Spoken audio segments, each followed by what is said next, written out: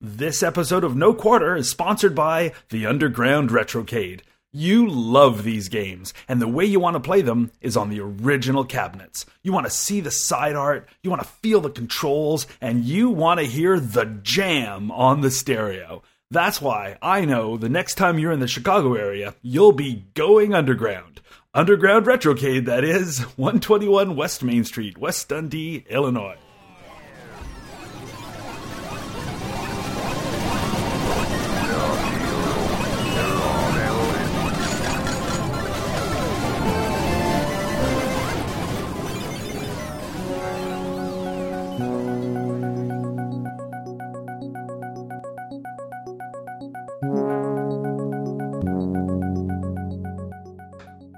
I'm Mike McGinnis. And I'm Carrington Vanston.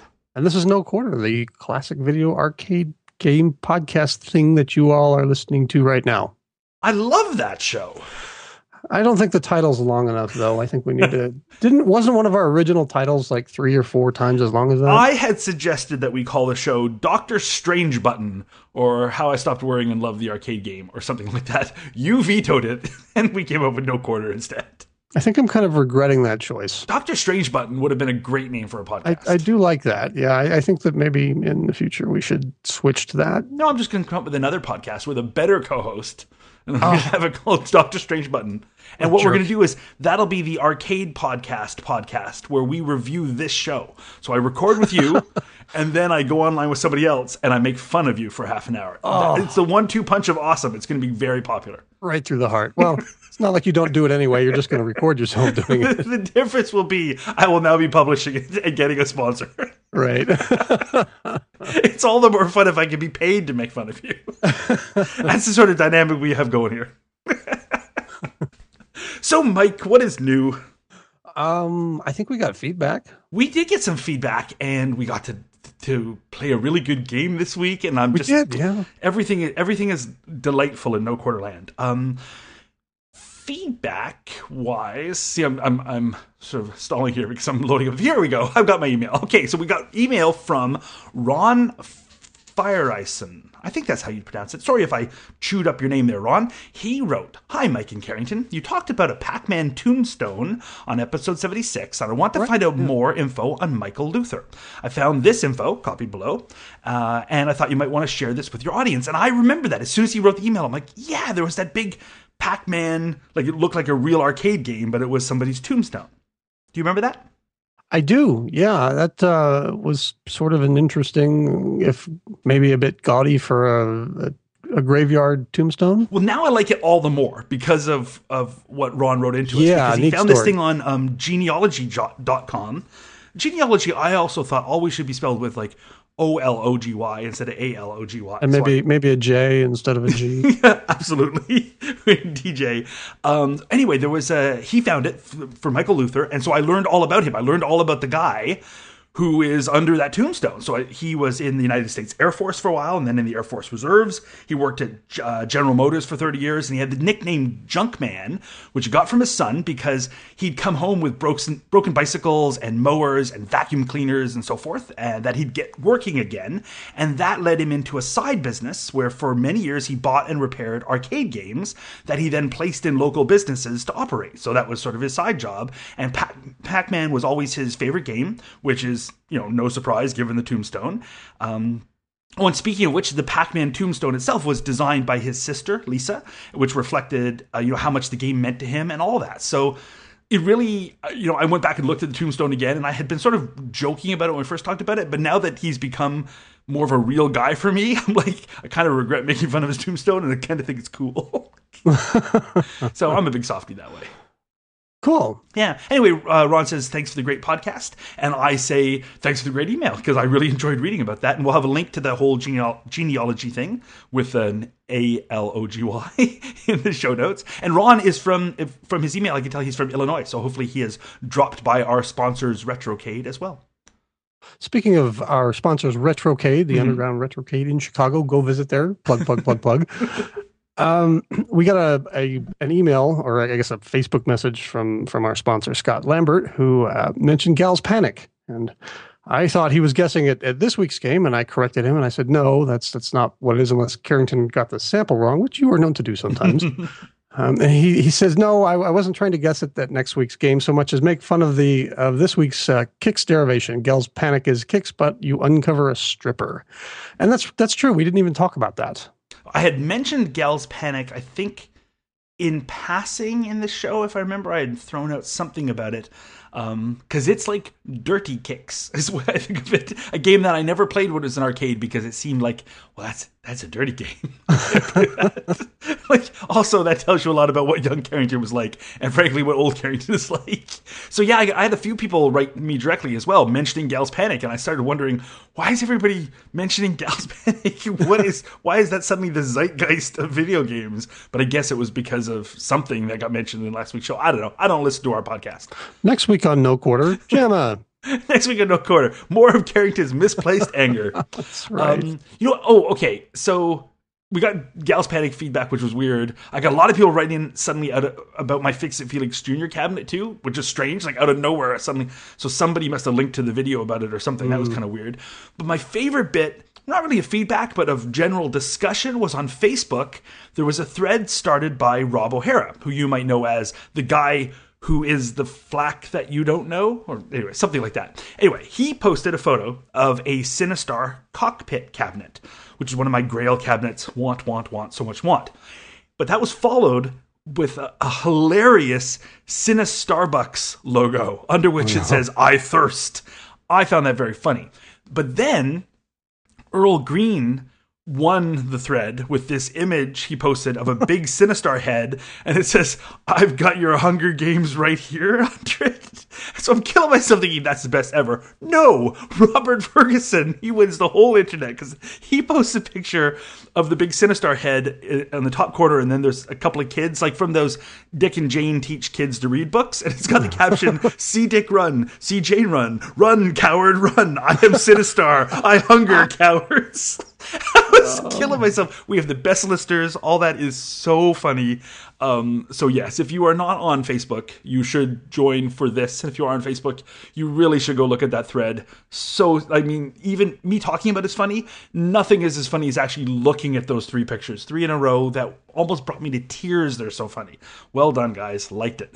Great stuff. And after you visited us on Facebook, you can stop by and follow us on Twitter, and you can let us know just how much you don't like our opinions of the games that we talk about. Just like our good ex-friends across the ocean. Well, I'm not even going to mention their names. That'll show them. That's right. 10 Pence Arcade has uninvited us from their sleepovers. Why? Didn't you like Volfied? Make sure that we understand that it's pronounced Volfied. You two aren't invited to sleep over now. Well, if we're going to have to play that game when we slept over, I didn't want to play anyway. I think that's kind of the general opinion, though, about Volfied, is that we're wrong and that it's a good game and pretty awesome. We just, I just couldn't get into it. So. Yeah, I think we said that in the show as well. As much as I personally give it a thumbs down, I think I have a negative review.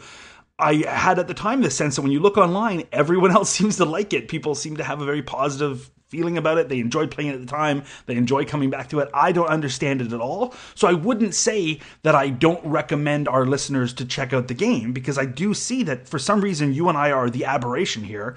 Although we're right, everybody else is wrong. The game blows. So there. Well, that's always the case. We're right about everything. Yes, we are. We're good that way. At least on our little show here. Yeah. Once you step beyond the bounds of this, then reality sets in and we realize how much we suck. No. Well, we were... Well, we suck at this week's game anyway. Well, okay.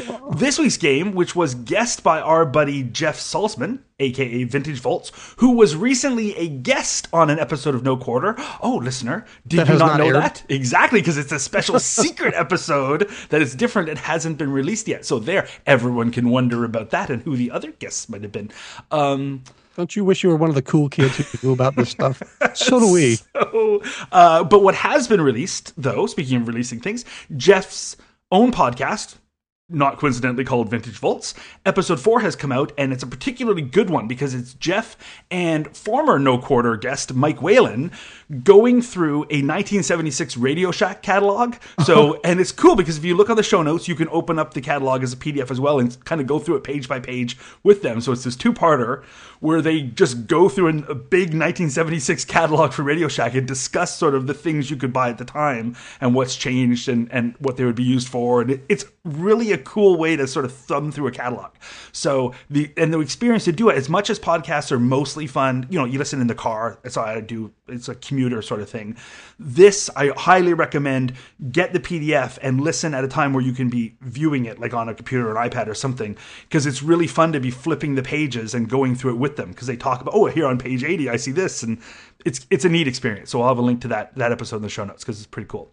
Awesome. Anyway, the reason I brought that up was to bring up Jeff, because Jeff on Facebook wrote to us about our next game, and he was, I think, the first person to guess it. He said, next week's game has got to be Marble Madness. Hope you guys don't bust your balls playing it. Ha ha ha. Nice joke, Jeff. I will be busting Mike's balls while we talk about it. Yes, we're talking about Marble Madness, the trackball game that was published by Atari Games in 1984 and designed by Mark Cerny. Is that how you pronounce that? I pronounce it that way. I don't know if he does, but we will pronounce it Mark Cerny. And this is a landmark game for a number of reasons. Actually, it's one of the first to use true stereo sound. I know we should talk about the sound, but yes, as far as I can tell, people are saying it's the first true stereo sound game, which seems late to me. Like that, I'm dubious about that. I put question marks in my notes. So I'm like, 1984, really? No stereo before then? I'm dubious, but it definitely was the first one to use though.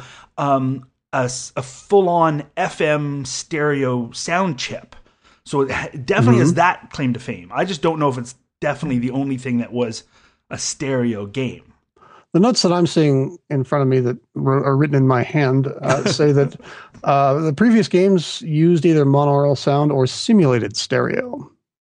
Ooh. What's the difference between simulated stereo and actual stereo? If I have two speakers and they're playing different things, I say that's stereo.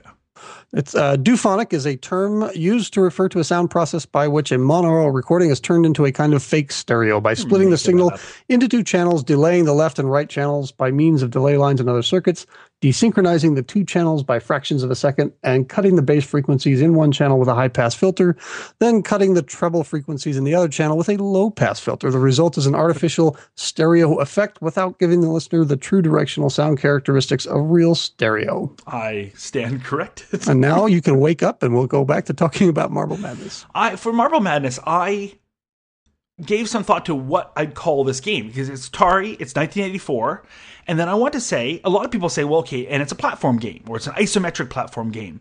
But I think, weirdly, I would categorize it as a race game more than a platformer. Because I think of platform, as much as, yes, there's sort of a platform element here, and you're doing leaping, and you're going through tunnels, and all that business, and vacuums, and it's a weird game with a ball. But it's so much about how fast can you get it done. It's all about time, not about the number of men you have. And so I think of it more in the race category than a platform category, at least for me personally.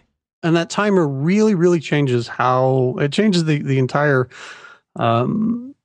I guess, feel of the game, the way you play it. And because there's a cheat that you can enable in MAME and turn that timer off, and it's a different experience entirely. It would be, yeah, because there's so much pressure to try to finish, the timer, you get so many seconds to finish a level, a course, and then the time that you have left that you don't use up of, say, your 60 seconds gets added to the next course. So there's a lot of pressure to try to finish as fast as possible, which, of course, in doing so, you will probably die much more often. And every time you die, you lose time on the clock. So it works against you. Yeah, this is a game, and there are a few of them out there like this that you don't have a set number of men. You have basically one life that ends when you run out of time on a map. Mm-hmm. So if you can die as many times, I guess, as you want, or as many times as it takes, as long as you get to the end of the maze before 0, you're good for the next map. And so you start kind of at the top of this little MC Escher-esque structure, and it has the graph paper grid lines all over it, which I think is a kind of a really cool visual effect. Yeah, and it really lets you see where the slopes and stuff are, so you can really understand that grid is essential to get the topographical layout. Yep. And you start at the top of this thing, and you basically have a marble that you have to roll down to the exit hole, roll down to the exit hole. And by the time before your timer runs out, I think the first map is 60 seconds or something. But it's not just you and trying to figure out how to get the marble down there, because if you fall too far off the ledge, the marble will shatter, and then you start back up on that ledge and you've lost time. And as you're making your way down, there's a black marble. I think that's the first thing that shows up, and it just comes at you and tries to drive you off the ledge. And there are a bunch of obstacles that you have to make your way around, which, if you didn't have the timer going, would be kind of a sort of a strategy. How do I kind of move my way, plot my way? It reminded me a lot of Crystal Castles, not only in the look, but the gameplay as well, where you're avoiding obstacles and oncoming things that are trying to kill you. But the difference here is that the 60 seconds or whatever is left on your timer really kind of changes how you have to play the game. Mm-hmm. And there's a real different feel to the trackball, too. I found it when we played Crystal Castles. There's such a tight one-to-one relationship, like to you and that guy on screen. You move it, and it just moves, and it's exactly like you go, you stop. Whereas here, it feels like it's got a bit of inertia to it, and there's so many things that you hit that will bounce you, and then you're fighting to pull back on to roll the opposite direction of the trackball to slow yourself down. And there's areas you can skid across because they have no traction. It'll be like an ice area and things, and you jump through the sky. So it's more that you're trying to control something that has inertia. So the trackball feel is different. But you're totally right that timer, which in Mark Cerny, in an interview online, talked about how he took that algorithm from pole position. He was a huge fan of pole position, and so he just grabbed the timer algorithm and just used that as is, because it was the idea, and when you finish it, whatever time you have left goes on, and that'll be the limiting factor for the game. So it's kind of neat that that's where it came from. But for me, this game has a lot of character. And it's interesting because there isn't an actual character. There was a big fight, I guess, between Cerny and the marketing people in Atari who wanted to add a character to the game, like make the ball that you play, the little glass marble, be a smiley face. And on all the art, they want to be a smiley face and to give it a character name. And he was like, well, no, I don't want anything to have a face or a character. It's just going to be like in a world of weird stuff. The birds won't have faces. The enemies are sort of shapes. And that's what he wanted. And so they kind of struggled about that. And I think that even though there isn't a distinctive character like a Pac-Man or a Donkey Kong in here, there's a lot of characterization. Like the whole world you're in moves and changes, and the way you move is very alive, and in the way that the whole world seems alive, and the little birds and the hammers that come at you. And I find the whole game has a ton of character. It's really, really charming and fun to play. I loved it. Yeah, I think that has a lot to do with the fact that because when you start on this thing and you make your way down, you're not seeing the entire map on the screen. You don't have a static background. The action and everything that's happening more or less revolves around where your marble is on the map. So as you start and you kind of move from the top of one screen down to the bottom, the screen will scroll along with you. There are variations, of course. You can, as you fall off a ledge, it stops moving and that sort of thing. But because everything is sort of centered on moving around the marble, it really makes it, weirdly, it really makes it something that, for me anyway, I could identify a lot more with that than if it were a static map and the marble was moving around and I could see everything going on at once. Mm-hmm, absolutely. It adds to the pressure that you got the clock counting against you. Every time you die, you lose a few seconds. So we talked about how you basically have an unlimited number of lives. If you die 3 or 4 times, you will probably run out of time. There simply isn't enough time to die that often. So it effectively limits the number of men you can have, which is kind of cool as you're playing this bonkers isometric mini golf game or whatever this is supposed to be. It's kind of strange. We talked about Mark Cerny. I should mention a bit that he won.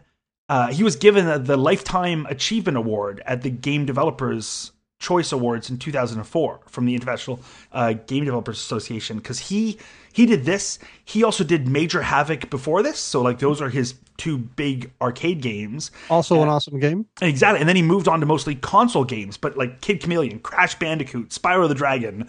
And so like big stuff. And then he's been a designer, a programmer, a design consultant. He's been a producer. He's sort of done like everything. He did this at Atari when he was 17 or something, and he's just been like a phenom since then. So really an interesting guy. And he did a post-mortem of Marble Madness at the Game Developer Conference in 2011. So I'll put a link to that video in the show notes. It's an hour or something long. Really interesting. It's called The Making of 1984's Marble Madness. And he talks about like where the idea came from, which is interesting because he was a big fan of the massive variety of genres. You look at like, here are the games that were in 1983, and like they're all so different. And he talks about the culture at Atari at the time, and how originally it was him and somebody was wanted to do this. It's like a 3D RPG game, and they just couldn't possibly do it. And then they came up with the idea for Marble Madness, and it went through the iterations. He talks about the hardware they were going to use it on, and then didn't do that. So they took the different approach, and why, and what the pros and cons were. And so you get to learn a lot from this about the sort of the minutia of development in Atari at the time, which I found really interesting. Because I think when you look at a game like this, which is a game I really love, it's important to look at this in the historical context, because this is 84 and it's coming after the big crash of 1983. And while that's something I didn't personally notice at the time, it had a huge effect on companies like Atari. And Cerny in his talk talks about how in the 1983 design rules sort of in place at Atari when they were developing this, the rule was you had to focus on three things. Three things were essential if you wanted to get your game approved. It had to be a unique game. The big thing in Atari was they were under the idea that any game that's like any other game won't sell. So, for instance, if there's ever, he says specifically, if you want to do a top-down racing game, well, you can't do that. There's been a top-down racing game before. There's ever been one, you can't do one anymore. That's going to be a new rule. Only completely brand new things, which gave them the impetus of come up with something strange like Marble Madness. It had to be unique controllers because they found like the games that seemed to be popular were using something weird, and let's do something you couldn't have at home. And it's sort of the same thing that drove, I think, a couple of years ago, the idea in theaters to go all 3D. They're like, oh my goodness, we're in trouble financially. Let's give people something they can't get at home, even if maybe they don't like it. But that's why so many games were coming out with weird controllers, in this case, a trackball. And it was a big push for simultaneous multiplayer games. And we've talked a few times in earlier shows about how, like, I'm a big fan of games two or more people can play at once.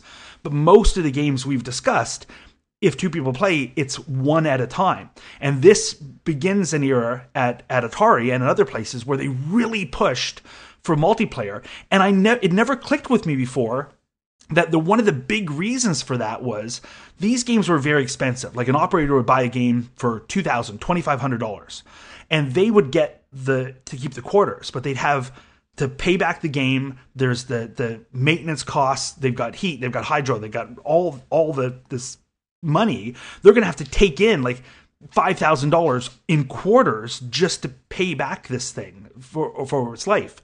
So when you have two people playing at once, you're doubling the quarter intake. The real push for simultaneous multiplayer was simply to say we can have people paying 50 cents a time to play because two people are playing quarters. That's the real reason so many games went multiplayer.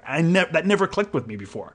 So anyway, the whole video thing he does, this whole postmortem, is fascinating and gives a real insight to the mentality within Atari at the time. So I highly recommend it. We'll have a link to that in the show notes.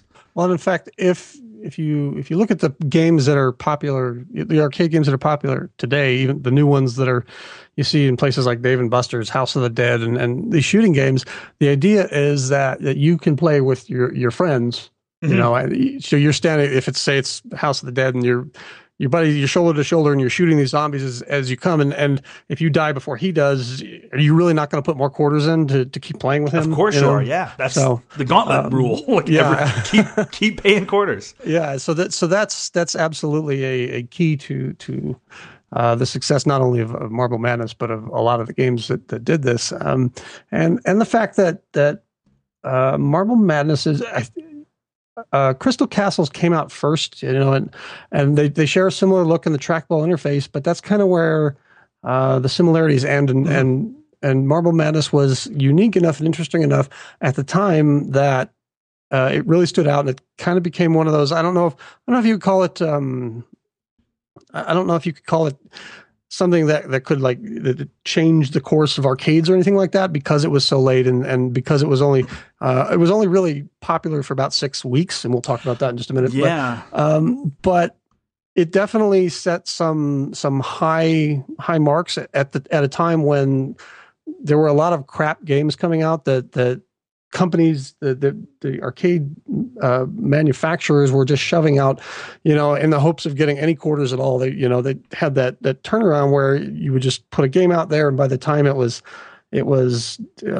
used up a couple of weeks later, but people realized that they didn't want to play it. It would go back to the manufacturer. They would put another board in there and ship it out with another crap game, get a few quarters, and it sort of became this cycle of just not really good games and desperate manufacturers as profits were falling. And this was kind of right before this was before you had the Street Fighter and the beat 'em up revolution that sort of changed everything. So, and the funny thing is, it's too expensive. Like these games, if you got some guy who's going to have an arcade or just have one machine in his laundromat or whatever, and if you spend thousands of dollars on it, it can't be something that only takes in a bit of money for a month or two. You're never going to pay it back. And the problem was, like, there's such a glut of games on the market at the time, and all these games sold in like 1983, 1982, and it's hard to come back in 1984 and say, oh, throw those out, give me new games. Like, so, operators start to get more and more picky and more choosy and say, like, you've burned me 3 times. I'm $10,000 into these games. I'm not keep buying more. So I think that's one of the big impetuses, because this is the first game on Atari's System 1 hardware.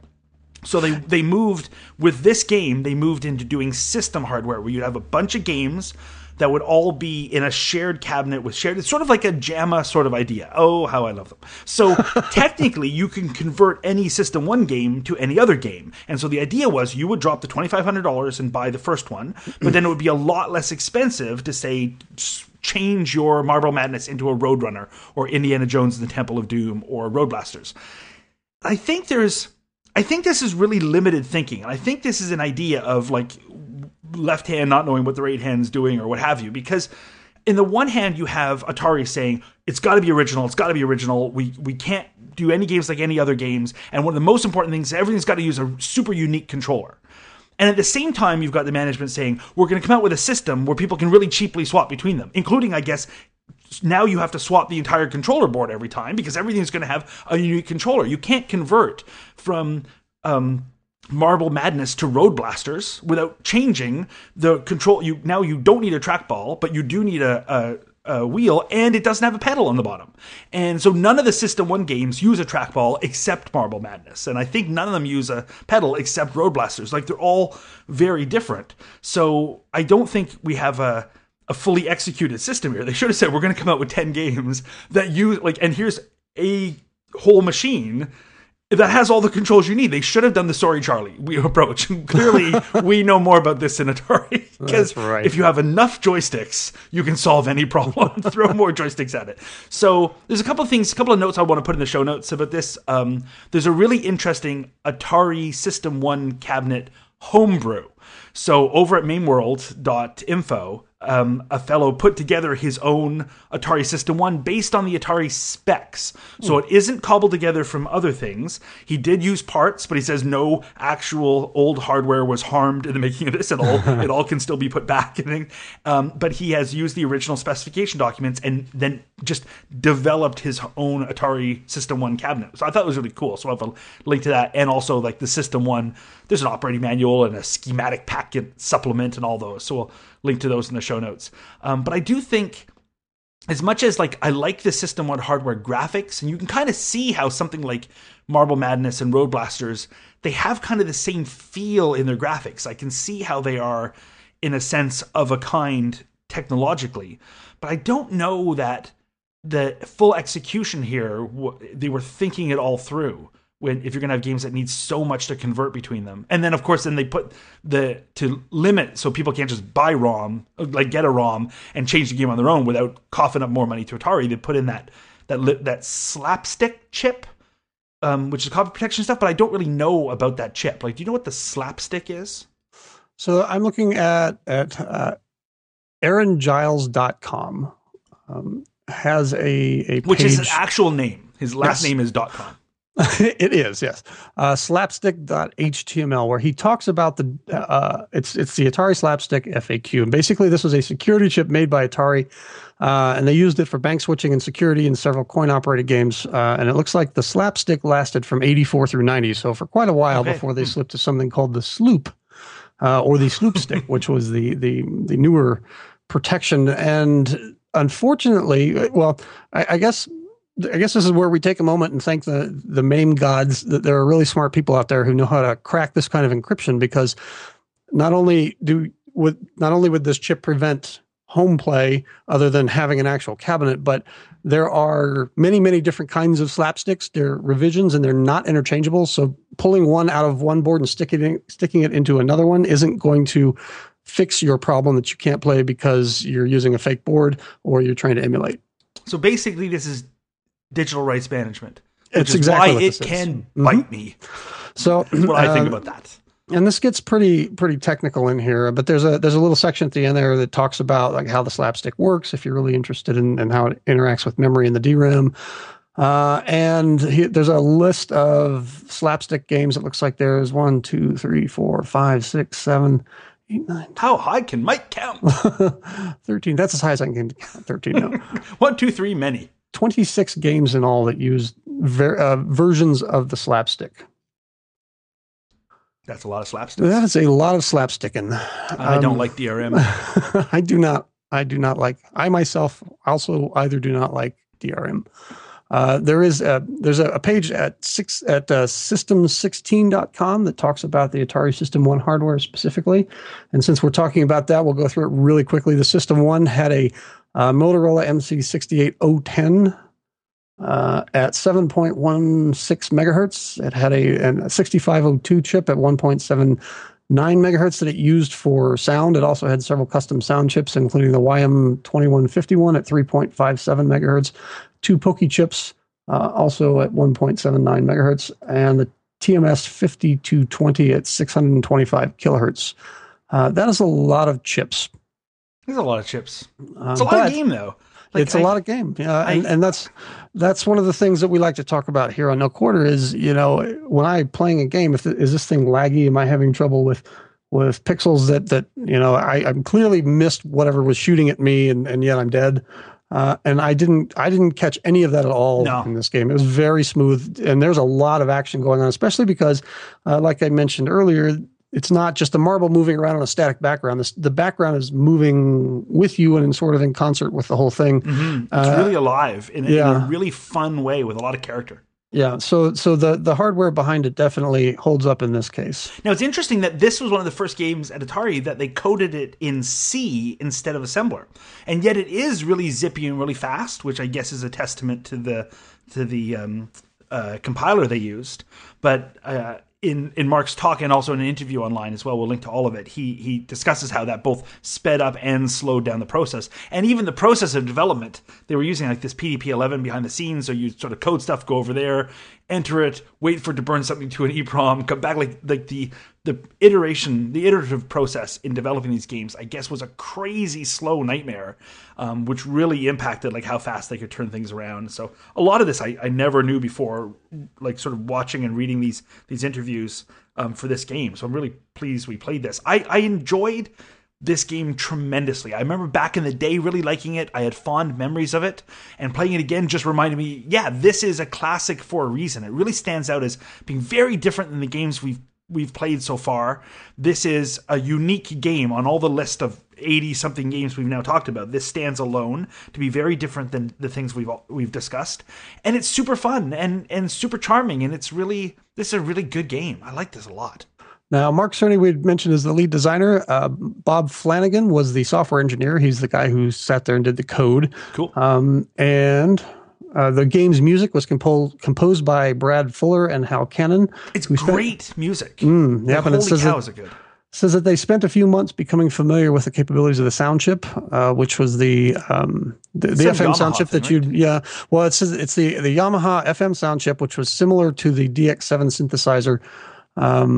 and it's the feature is that it creates the music in real time so that it's in synchronization with the game's on-screen action at all times. Which is cool, because I did find that the music is almost more like a film score than just arcade settings, because the music does it's music. It does seamlessly change to match what you're doing. You're racing. You're almost hit by a guy. You're falling off the edge. You're melting an acid. And so while there's the sound effects for those, there's also the music, which is just like a professionally done film score for the game you're playing. So I think that's the real first. This is the earliest game I can think of that is something like that. Fantastic sound. Love the music. Love the sound effects. I love the graphics here as well, but the sound is just as good. Right to the coin-in sound. It says this deep ringing bell, and which is in a couple of games, but I really like it here. Although it does make you feel like the game's about to break into Hell's Bells, by AC/DC. Or actually, it reminded me of something out of the movie Phantasm. So it's a much more horrific coin-in sound than you get for a game like this. But I really, really dug it. And I like the look of these courses. Like you had said, it's a MC Escher sort of look. And it is. And as much as it's not like, well, if you go there, you can't go here, it is lots of platforms and weird slopes and interesting, scoops that your ball can go in and shoot it down other places. And it's like this mad, huge, three-dimensional bonkers mini golf that's really fun. I think I didn't get this far, but I think there are 6 courses in total you can play through, and you can actually basically win the game. Like if you get to the end, you're done. Yeah, there are only 6 courses, and for my skill level, there didn't need to be more than that's more than enough. The interviews that Mark's done, I think he talks about it in the postmortem, but I've seen it elsewhere. He talks about.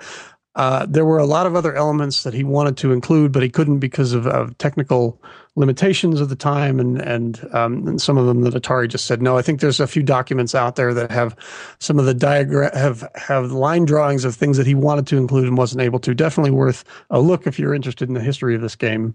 There's actually, he did up I guess before you would get to do a game at Atari, you would do up a design document, like basically a business plan for your game, a big pitch. And when he left Atari, he couldn't take it with him because, Atari was, when you're at Atari, you are creative, you can do whatever you want. But when you leave, you're out, you're gone, you don't get to keep any stuff, out you go. And then when Atari finally went under, they were just throwing everything out. And that guy who runs AtariGames.com went there and grabbed all this stuff and scanned it all. So the Marble Madness design document is now available online. So you can look at all those original plans and all of that. So I'll make sure we link to that too, because it's really cool. But with only 6 levels, I think that was one of the issues in that the game is relatively short. Because if once you get good enough, you go through your 6 courses and you win the game. And when you do win, I guess the game just ends. It doesn't start over. So this was a huge success in arcades for a month and a half or something, and the profits died. Yeah. Because I guess people said, well, I've finished. So Marble Madness was released in December of 1984. They sold about 4,000 cabinets, which is, I guess, pretty high, especially for... it's funny because that's, I think, high for 1984, but you look at the games, you look at like Pac-Man and stuff, and it's missing a couple of zeros. It's amazing how much it shrunk, this industry, from 1982 to 1984. It's crazy. Absolutely. And it immediately became the highest earning game in most arcades. However, I'm reading from Wikipedia here. It says the game consistently fell from this top ranking during its 7th week in arcades that Atari tracked the game's success. Cerny attributed the 6-week arcade life to Marble Madness' short gameplay length. He believed that most players lost interest after mastering it and simply moved on to other games, which, that makes sense because, it doesn't start over. It doesn't get harder. You're not even playing, it doesn't even repeat on the same difficulty, so you could continue playing if you really wanted to. The game just ends. And it's funny because there's these 6 courses, and there's essentially, from what I can tell, having only seen a few of them, but looking at the rest online, that there's no real repetition in these levels. So you've got 6 courses that are 6 individual courses, and it feels and looks and plays like the kind of game that could have 99 levels. Like this could be a Lode Runner type game. It should be. It should have been a game that had. They should have brought people in and said, let's put out course packs like they've done for racing games. It could have been Marble Madness. It's got 99 levels, and maybe you get a cheat code or something. Or maybe when you get to every 10 levels, it'll bring up a number on screen that you could type in, or you could say, I want to start at level 10. I think if they had had just more levels, same hardware, same everything else, wait 2 months, release it with a bunch of levels, this probably could have been a much longer earning hit in the arcades, because I think it's awesome. And in fact, a lot of the home ports featured extra levels that weren't in the arcade. But I didn't play those. Well, no. And in this game, Marble Madness came out later in the run of arcade games. And so the ports were running, by the time it showed up in people's homes, the ports were running on more advanced hardware. So instead of, I think it was on the Apple II, and I'm sure it was on there was the Apple II GS one that was a really good port. Yeah, but the really great versions weren't on the Spectrum, the ZX Spectrum, and things like that. They were on the Amiga and the Atari ST and the Apple II GS, and in fact, from what I was reading, most of the reviews around the time that came out of the home port said that if you have to have one, you want the Apple II GS version. Or I think the Amiga one too. I think this was one of the big, show off the graphics games for the Amiga, like one of the really big early Amiga. I never was an Amiga guy, but as far as I remember, this was one of the games that would people would show you how powerful an Amiga can be. Yep. So if you want to check out the home ports, you can get an emulator or track down disk images and make your own for your vintage home computers. But really, there's no reason not to play the arcade version of it. It's wonderful. It is. It's so much fun. I really, really like playing it. It's so different than other games, and it's so polished, and it's just such a wonderful example of isometric 3D. It looks fantastic. I love the colors. I love the charm. I love the character, and I particularly love the 3D effect of this marble rolling around. It's just wonderful. Now, there are certain Williams fans out there that I'm sure are going to write in and say, this is just bubbles, because you've got the trackball and totally you're moving not bubbles, moving your thing around the screen and avoiding other things that are chasing you. And the difference, I think, was again, we talked to how Bubbles just had some interesting ideas that didn't come together well, and this all just seemed to really piece together to come to be a kind of a whole gaming experience. It's very polished, and the only disadvantage, I guess, is that it's short, but that wasn't a problem for me because it's also very hard. I enjoyed nothing more.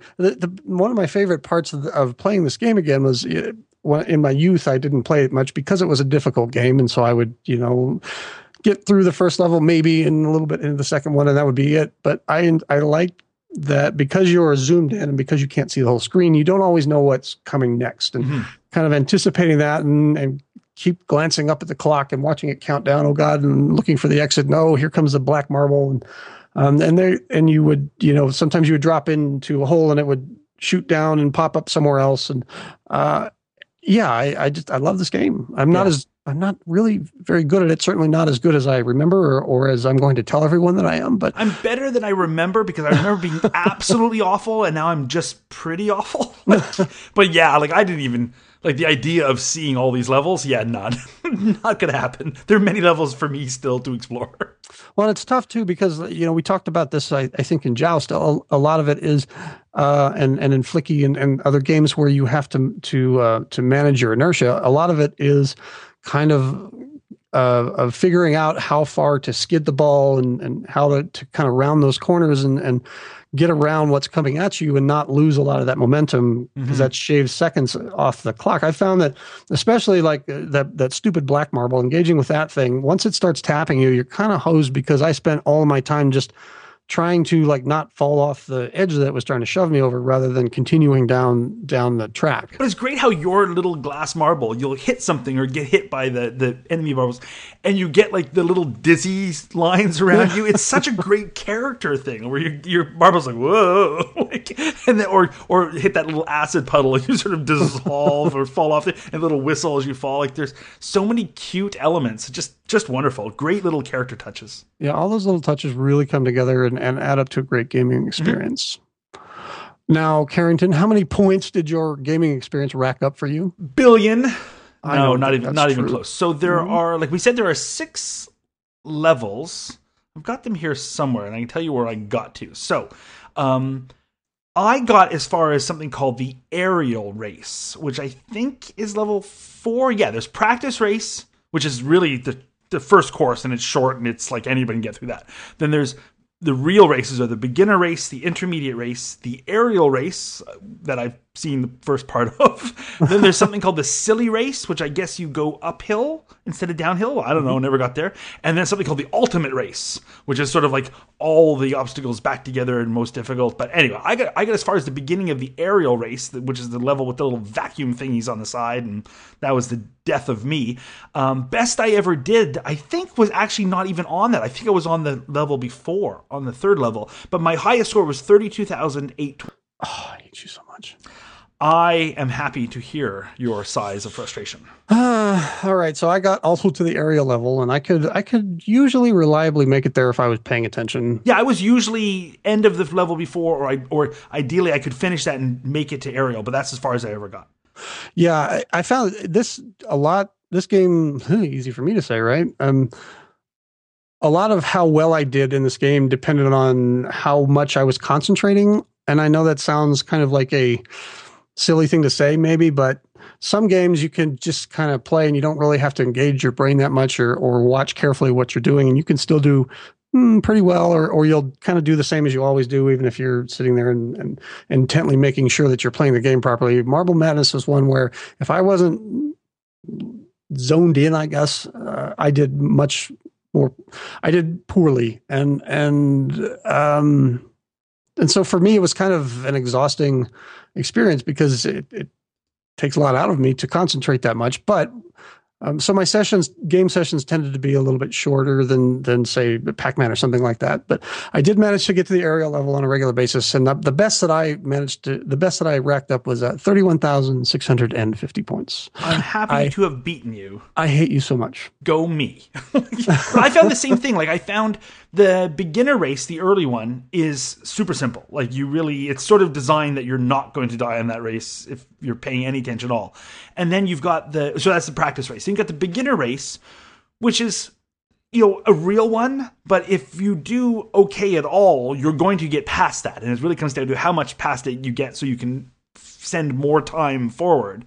So I found I would always get past those first two. And then I would either die on the next level, on intermediate. If things weren't going well for me, then I will get bounced off a couple times too much and I'd run out of time and I'd die there. And that, like, often at that point where you got those, it's like a rolling hill that literally rolls, like it moves. And you get on there and it would shove me. I would get in front of it and it would go, here we go, right at the end, and off my roll would go. Or you get those pools of acid that would swallow you up. So I would often die in the intermediate race. And if not, then I would make it to the next level, the aerial race, but I would not be bringing forward enough time and stuff, and I would be not on my game, and I would die quite early. So I never got even close to finishing the aerial race part. Like, I can't get past there. Oh, no, but it is disappointing to think, like, if I could get past there, there's only 2 more courses, and you're done. So if you think about it, we're getting 66% of the way through the game, playing just a little bit this week, and that's it. So you can see how people would anybody who's good at these things is going to, in a 6-week period, finish the game. And I think that's one of the reasons why, as much as I love this game, I can't see me wanting to have a cabinet, because I bet you I would finish it, and then I'd be like, well, now I've got this big, expensive 400-pound thing, and I'm done with it. It's good that you could maybe swap it to another game, like another System 1 game, but frankly, I would rather just get a Road Blasters and then temporarily swap it over to a Marble Madness. So while I love the game, I don't think I'd want to get a cabinet for the reason that I don't think it would sustain enjoyment long enough. Well, they did design a sequel called Marble Man. It was going to be released, and it was supposed to address a lot of the issues of it being short and putting in some of the things that Mark had designed. Now, Mark was not involved with the development with the sequel. Was so poorly received. It scored so poorly in testing that they just canceled the whole thing. Man. They used to do that a lot. I remember Mark talking about how, and some other interview I remember when we did an earlier Atari game, they talked about that was the process. You do your design document, come up with a plan, they'd make the game, they'd get like 80%, 90% in finished, they'd come up with a cabinet, even if it wasn't going to be the full production thing, but before they really committed, they would then place that in 1 or 2 arcades and see how they performed. And if it didn't perform well enough, then it just got canned. And so a lot of games got that far. That would be a really interesting episode to do one time. Talk about games that got far enough to be put in an arcade and then die a miserable death and never actually get made. There's a lot of almost Atari games. When you're ready for a real challenge, you're ready for Marble Madness. There are deadly steelies, marble munchers, acid pools, digital waves, vacuum cleaners, catapults, pistons, pounding hammers, killer birds, and they're all after you. Do you have what it takes to reach the silly maze where everything's upside down, or the ultimate maze where even the maze moves? Do you have what it takes, or will Marble Madness make you lose your marbles? Marble Madness. Carrington, tell me about the cabinet. There are smiley faces on it. Not really. Remember how I talked before about how the marketing people wanted them to make smiley faces? Yeah, like the bubbles. Exactly. So they did a compromise here where there's no actual smiley faces, but if you look at the three marbles on the marquee that have sort of reflections on them, you can kind of see how it's like an eye and a smiley face. So that was sort of the compromise. So it hints at, it's got like a subliminal smiley face on the marbles, but it's not really there. Good, bright marquee. I like it. Side art, though, is generic. I mean, it's a System 1 cab, after all, so the whole point was that you could interchange games. So you're not going to have massive, Marble Madness side art if you could then change it into Road Blasters. So it made sense. It would be just Atari. So the side art is just this big silver and blue stripy Atari logo, which is okay, but it is dull dull. And I think that's too bad. I mean, I totally get that the economic needs of the time that were there to make it, it was something that would span multiple games in the same cabinet. But that doesn't mean it had to be this dull. It could have been something cool. I mean, at least incorporate the Atari Fuji symbol or something that looked neat. So there are a lot of people have done really neat things with more generic MAME cabinets. I can't believe nobody at Atari could have come up with something better. So I like the shape of the cabinet, but boy, that side art is ugh. Now the control panel art is perfect. Love it. Bright red, orange in color, and it's really appealing, and it's got just the 2 trackballs and no buttons other than the tiny player 1 and player 2 start buttons. So the art's got the blue ball on the left and the red ball on the right, and the graphics have the balls sort of racing toward each other, and so your trackball becomes part of the art because you're moving a ball. So I love that they incorporated that, and the graphics have them sort of smashing in the middle, just a little explosion thing with the arrows. But it's a perfect encapsulation of the 2-player competitive nature, because that's one of the things we haven't talked about. You can play 2-player on this game at once, and that would have been, I didn't get to do that this week, but that would make a big difference. That would have been super fun. Yeah, and the control panel takes in like the rolling nature, all it, like it's a simple, perfect controller, and I love it. I love the controller on this. I think when you and I face each other in Kansas City for Kansas Fest, that we need to find one of these Marble Madness machines and I will destroy you. Almost certainly, yes. But it would be good because we both got basically to the same point in the game. So that would make it, I think, a fun competition because you'd be smacking into each other, I guess. I don't know. I don't think I've ever played this 2-player, but that'd be super fun. On the cabinet as well, there's a speaker placement on the System 1 cabs is worth mentioning because the speaker grill is between the control panel and the monitor. It's lower down instead of up front, which is great because it's blasting the music right at you instead of downward. That's kind of cool. And it also raises the display up a bit. It also has much more upright play than earlier games, which is something to talk about as well, because if you look at earlier cabinets, like compare this against a Galaxian cabinet, for instance, then that has the monitor inside the cabinet leaned back almost at a horizontal position, and you stand in front of the cabinet and you look down into it as if it's sort of like a tall cocktail cabinet with a hood on it.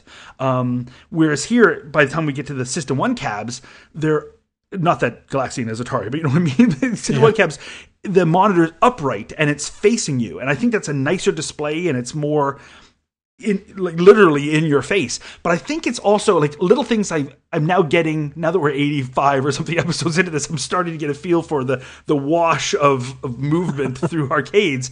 And I think this is indicative of how things like attract mode became super important. I mean, you can't really have an effective attract mode unless people not at the machine can view it. Early attract modes on early games with these lean back monitors would be enticing people who are basically standing at the machine, poised, about to put a quarter in. So the attract mode is just going to push you over the edge and kind of close the sale or give you instructions so that maybe you'll play a second time and do better. But later games have attract modes that are designed to make you walk over and check the machine out. I mean, heck, they ideally would want to make you walk away from somebody else's machine and come over to them. And this late in the game, I think it's a sense that the attract mode is more like a carnival barker. And the later we go, the more it becomes like that. And so I think these upright displays are indicative of that movement in cabinets and in track modes and stuff. So it all sort of ties together. Well, I think that's something that even the arcade owners understood. I mean, for a while there, at least the arcades around where I lived, when they were popular, you would walk in and almost every game, certainly the really popular ones, would not only, be positioned in the arcade to make sure that you could get maximum eyeballs as people were walking by, but they also had big monitors set up above them so you could watch the gameplay, even if you couldn't see over the crowd of people standing around the person playing. Yeah, the Nintendo ones were good at that. They'd have that one up above, especially. And It's so interesting because early on, you look at cabinets being like so many cabinets made in a cabaret version, in like a small version, and they go in bars and you want to sort of hide them and they're almost like a dirty little secret. Like, we'll have them, but that's an arcade and it would be smaller to be quieter. And by 84, it's like, no, big monitor in your face, shouting out a track mode, loudspeakers face forward to blast out and be sort of competitive with getting people's attention. And it's such a different mentality than you get in, say, 1980. And it's only 4 years later. So I just want to backtrack for a bit and ask you about that sequel, the Marble Man one, where the marketing got its way and got the happy faces on everything. I'm see how it never actually got released out into the wild, but I swear I've actually seen that cabinet, maybe not in the real world, but online somewhere. Did it actually get made, or was it just completely canceled? The game got so far into development, actually, that it looks like there were some cabinets completed, and at least one or two of them have made it out into the wild. The Arcade Museum, arcade-museum.com, has a page for this. There is a cabinet that features, it looks like, the kind of the 3 joystick layout with a really huge monitor. One of the things that they tried when the trackball version of Marble Man of Marble Madness 2 didn't do well was to take the trackball out and put joysticks in instead. And it looks like the cabinet that they have set up here is of the joystick version. Oh, interesting. This would not be a game you'd want to play with a joystick. That's an awful idea. No. Now, maybe Marble Man, I guess the marketing people got their way and they made it a face. Maybe that played differently, but I can't. Oh, and I see Marble Man's a Jamacab. Of course it is. Of course it is. But I can't imagine like playing this game without a trackball. This is one of the ultimate perfect trackball games.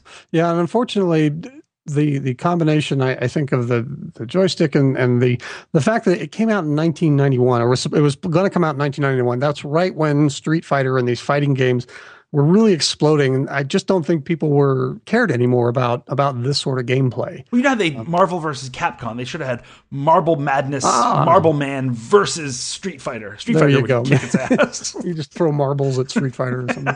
Or you throw them on the ground and Street Fighter falls over. So now, this does bring up the trackball versus joystick talk does bring up a point that I wanted to mention, and that's that if you're playing at home, you definitely want to make sure that you're not playing with a keyboard or a plug-in joystick. I happen to have the X-Arcade standalone trackball unit that they don't make anymore. I know that there is now, if you buy their tank stick, that massive, huge thing that weighs as much as a cabinet, I think that has a trackball in it. And it looks like they also sell, I know Ultimark sells them, but it looks like X-Arcade, the X Gaming website, also has a trackball assembly that you can buy that has a USB connector. It's already complete, so you don't really have to put it together. You just have to put it in something. It's $55. So if you're, and if you're playing games that are going to use trackballs, it's worth it to buy one, I think, and find a place in your either your X-Arcade or your cabinet to put a trackball. I did find that for the X-Arcade, I had to kind of adjust it because they have one of these down at the 1-Up, and I played a little bit on that and came home and played it on MAME, and it was wildly different. So I had to kind of adjust the sensitivity of the trackball until I got it to be about the same. But that, for some reason, that I'm not sure what this is about. I don't know if it's just the default MAME settings, or they all default obviously to the same setting.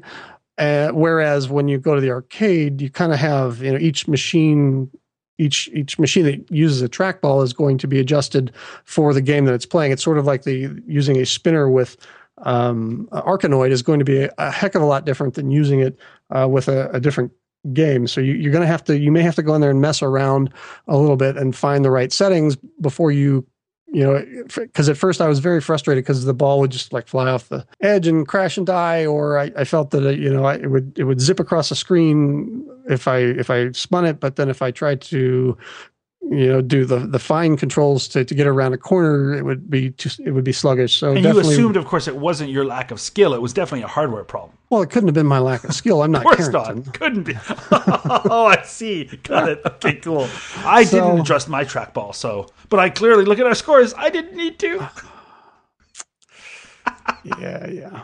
Well, you know what? Just cut that last part out of the show entirely, Carrington. Don't. I'm cutting all your parts out of our show entirely. Well, you've been doing that for a long time. Yeah. So overall, both of us love this game, and I know that generally makes for kind of a boring show. And yet I wouldn't buy one. Well, no, there's no reason to. I mean, as long as you have a good trackball at home. I think so too, but mostly because I anticipate that I would eventually get bored of it. I love the game, but I think if there's only 6 levels, there's not enough machine here. There's not enough game there. There's not enough there. You're going to have to pay about $800 to get a dedicated cabinet. Usually these were converted from something else. So the better way to go, really the cheaper way to go, is to just get a generic System 1 cabinet and turn it into a Marble Madness, which is what I would do. But even so, I just don't see dropping that kind of money because it's a popular game. It's going to cost a bunch. And I don't think it's going to have the staying power. I think it's the kind of game that's amazing and worth playing, but play it in MAME or go to an arcade and play it. I don't think it's worth having as a dedicated cabinet, which is weird to say because I think it's an awesome game and I loved playing it this week. I'm just sort of anticipating that if I owned one, 6 months later, I wouldn't want to keep playing it. Unlike, for instance, my first choice for a cabinet was a Gravatar, because I knew no matter how much I play, I will never see level 3 of that game. So your reason for not getting the is I anticipate I'd be too good. Yeah, you're just so good at this. It's not that it's easy to emulate because you just need the trackball. It's that there's just not much game there. So you're saying that those last level and a half, 2 levels, whatever it is, you wouldn't anticipate that most of the gameplay would happen there just because it's so much more difficult? Nope. I don't. Are they going to be that much longer? I don't think so. I think they're still going to be 6. But that's not enough game. Because it's harder, it's going to take you much longer to get through those last 2 levels. But then I'm going to be just beating my head, like going through levels 1 through 4 to then just work on level 5. I think it would. I think I would be just like the people back in the day where I'd love this game for 6 weeks and then I'd be done with it. And if you're going to drop $1,000 on a cabinet and have this big 200-pound thing in your house, you want to get more than 6 weeks out of it. Well, oddly enough, you do make a good point there, Karen. I make great points occasionally. No. I must be drunk. You really don't. As far as high scores go, though, you and I didn't. I told you, 32,820. Yes. The world record is held by me, not you. Oh, it's held by not me. I know that guy. But not me has a lot of high scores. Not me's pretty much the world record holder in everything. That's right. Stan, oh boy, Szyzapanski. I hope I got that right. SZCZEPANSKI holds the official world record at 187,880 points. I was so close. How do you get a score that big if there's only 6 levels? It's a time thing. He must be able to whip through them. So, because you get a bonus, like the more time you have left, the more bonus you get as well. So I think it's about, he can probably do the whole game in 2 minutes. And yeah, I was watching some of the playthroughs on YouTube of people who have played this from beginning to end. And some people, I think I saw like 4 minutes or something insane like that. That's what I mean. I think you'd get that good. I would totally get that good. Oh, of course and then I'd be bored of the cabinet. So that's 3 minutes, 20 seconds, and I'm done. $800 for that. I'm Stan the Scissor Pants. Scissor Pants, there you go. Stan, I apologize for what I just said. See, that's just mean. If he starts getting called that because of our show, I'm going to feel very bad. I'm calling you that. You know what? I'm okay with that. You're Scissor Pants. And, I like it. So, Scissor Pants, what game are we playing next week? I can tell you what it sounds like. Punk. What is it? Okay.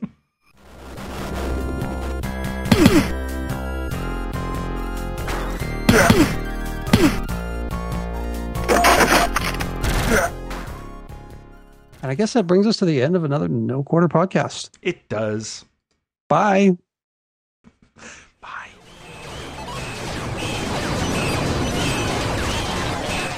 You've been listening to No Quarter, the classic arcade podcast. Feedback can be sent by email to noquarter@monsterfeet.com, or you can find us on Facebook as No Quarter Podcast, and on Twitter, we are @NoQuarterShow. You can also find us on both the Throwback Network and the Real Retro Junkies Network. All of these links, plus the show notes, are available at monsterfeet.com. And like all Monster Feet podcasts, the original material in this episode has been released to the public domain.